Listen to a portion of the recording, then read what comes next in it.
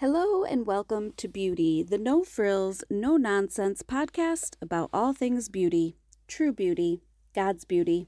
I am your host, Deanna, and today we are talking about the beauty of miracles and the books that encourage us to look for them. I often get questions about the books I'm reading, so I thought it might be beneficial to start doing some book reviews. Very rarely do I read fiction, maybe one or two per year. I really just prefer to read for knowledge and learning and growth, so I tend to turn to nonfiction writing. I just finished up the book, A Simple Guide to Experience Miracles by J.P. Moreland. He is a philosopher, which means he's a deep thinker. And if you have been around here for about 20 seconds, you would know I am not a deep thinker, so this was a bit of a difficult read for me. I did find it quite interesting, though, which is why I'm sharing it here today. The title of the very first chapter sucked me in. Why so many Westerners are embarrassed by miracle stories. I love a good miracle story, but I have to admit I am a little skeptical sometimes. I get pictures of Benny Hinn in my mind, along with that one revival I went to in Kentucky. That was wild.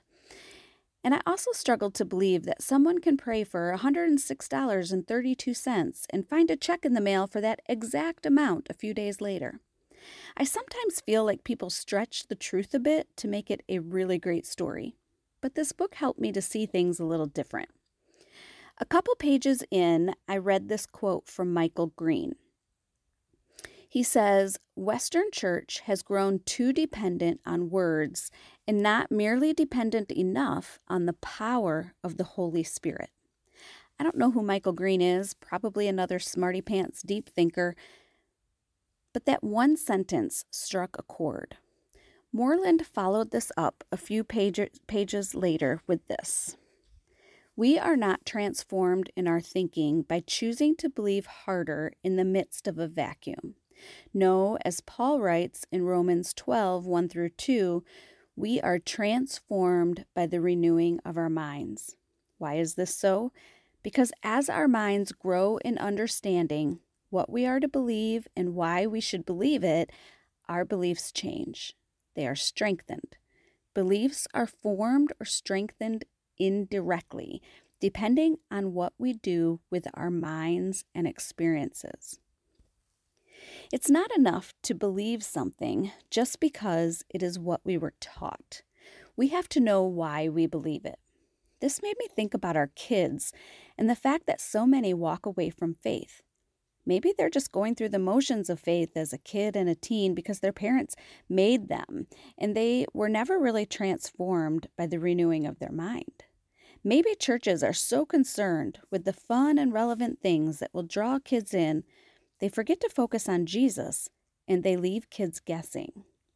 Churches are missing the real opportunities to invest in the next generation, and I think we're seeing the fruit of that in our culture now. But that's a whole other podcast. Back to our book. Chapter 2 defines what a miracle is, and then there are 2 chapters on prayer and a chapter on healing. The rest of the book is filled with stories of people J.P. Moreland was associated with, as well as his own experiences with miracles. Again, I will admit, I was a little sus at some of the stories, but I have to say, there was this little tug at my heart, pulling me in to deepen my faith. The gospel message is a message of Christ. Yes, the typical message we tend to focus on, especially this time of year, that Jesus came as a baby, fully God and fully man, perfect and sinless, to die a sinner's death for us on a cross.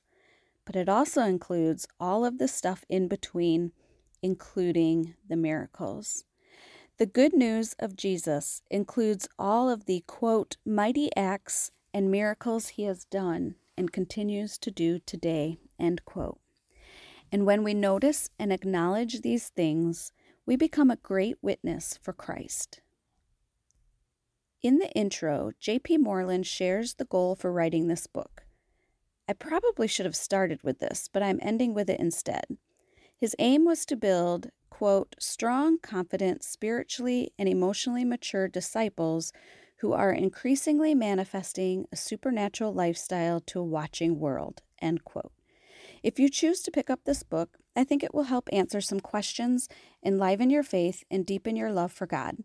Check out a copy at your local library or buy it for your collection. It's worth the read. Do you have a miracle experience you can share?